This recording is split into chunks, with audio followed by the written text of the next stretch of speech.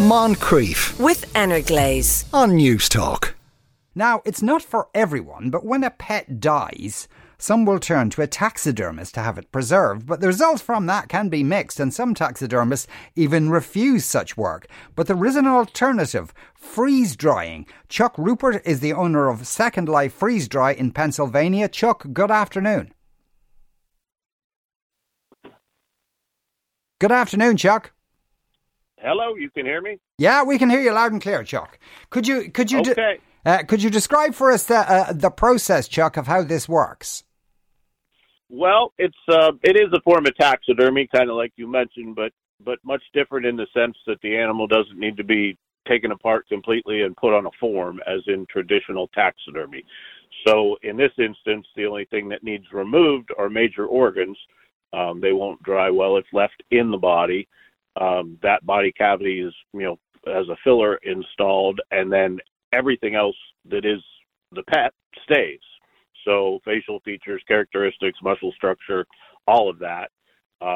Animal gets prepped and posed in a position, with discussion of the owner. And then the animal is put into the dryer, which is just a matter of vacuum and very low temperature. So over a long period of time, moisture is extracted from the tissue, and that's what preserves it. And when you say a long period of time, how long? Well, let's call it a 10 or 12 pound dog or a cat would be in the dryer for 4 to 5 months. Right, that's quite a long time. So these dryers must be quite large. Well, yep, there are different models for how it can be done. I run big general purpose dryers, so it's a very large vessel. It needs to be a cylinder because it's under vacuum. My large machine is 36 by 84. That's in inches. The other one is 24 by 52. So at any one time, I've got 20 to 25 animals in process. Okay. And is it that you kind of know from experience probably how long they have to be there in that? But, every morning, do you go in and check and see are they done yet? No, you can't over dry something. So there are again a number of ways to run the process. You could, in fact, maybe every week shut a machine down, pull an animal out, and weigh them and record that weight. And if you did that every week, at which point they stop losing weight, now all the moisture is out and you should be good to go. The problem for me with that is I lose time shutting the machine down, getting it restarted. So it makes more sense for me to know that I've got a number of things that should be ready to go next week. I'll shut a machine down, take those out, and now I've got another batch that's prepped that's in the standard freezer ready to go in and fill those spots. So at any one time I have a cycle, a 6 to 8 week cycle of batches. And again, some of those were probably ready to go 2 or 3 weeks prior, but there's no harm in leaving them in there. Yeah. So, and the drying process doesn't affect their fur? No, it doesn't affect the fur at all. The hide becomes rigid, so it's not supple in that regard, but the fur, the hair, all of that feels just the same as always. And when you say that, like at the start of this process, you've put the animal into a pose, how do you go about doing that? Well, they're flaccid once you thaw them out. They come to me frozen, and then they're flaccid. So I get them cleaned up, washed up, body cavity filled, sewn back up, and then it's just a matter of wires and props, et cetera, to hold them in position, and then they go into a walk-in freezer where I can kind of babysit them for a couple hours here and there as they're getting set, and I can adjust things accordingly. Once they're frozen back into position, that's how they're going to stay in the dryer. When do the eyes survive this process? Well, the eyes survive the process, but not. The eyes are mostly water tissue, so they're going to dry up. So the eye is replaced with a concave, convex glass eye. If they're closed, it's to hold the space. If they're open, it's to actually be the eye. Okay. And and most of your customers, I assume, would be from various parts of the United States? Most of them, yeah. I get quite a handful from Canada because that's not a long trek. I've had inquiries from Ireland, have not had any animals from there. It's a pretty pretty laborious process. Yeah. To get something from overseas. I have had a cat from Singapore, a dog from Hong Kong. It can be done, but it's both costly and pretty arduous. Yes, I would imagine so.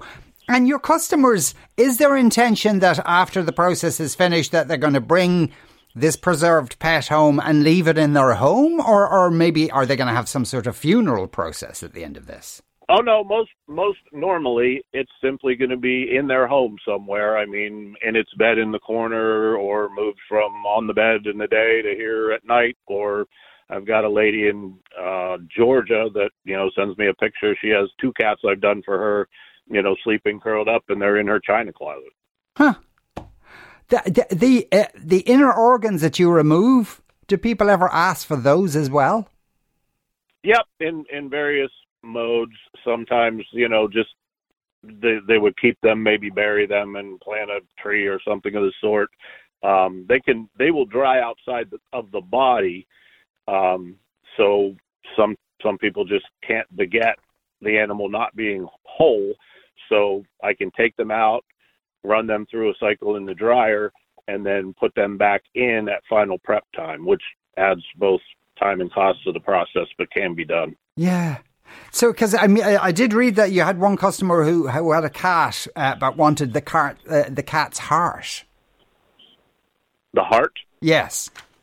Yeah. Oh, yeah. That's not. I wouldn't call it frequent, but not uncommon that somebody wants just the heart freeze dried to save. And then what would they do with the heart?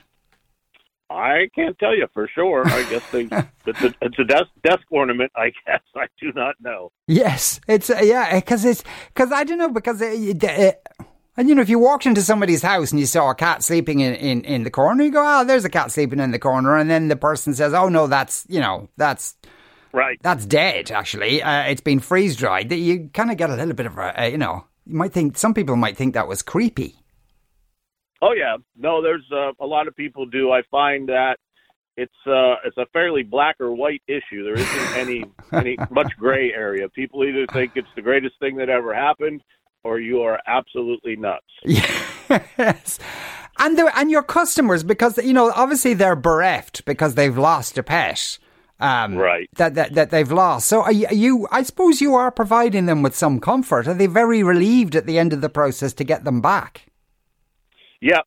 I definitely find that, like I said, no black or it is black and white, no gray, that if somebody is in on the front side where, hey, this is what I want to do, I've never had anybody on the back side disappointed that they did it. They've always been thrilled, and somehow, for some whatever reason, that brings them comfort. Yeah. So is it mostly dogs, cats? What other kind of creatures?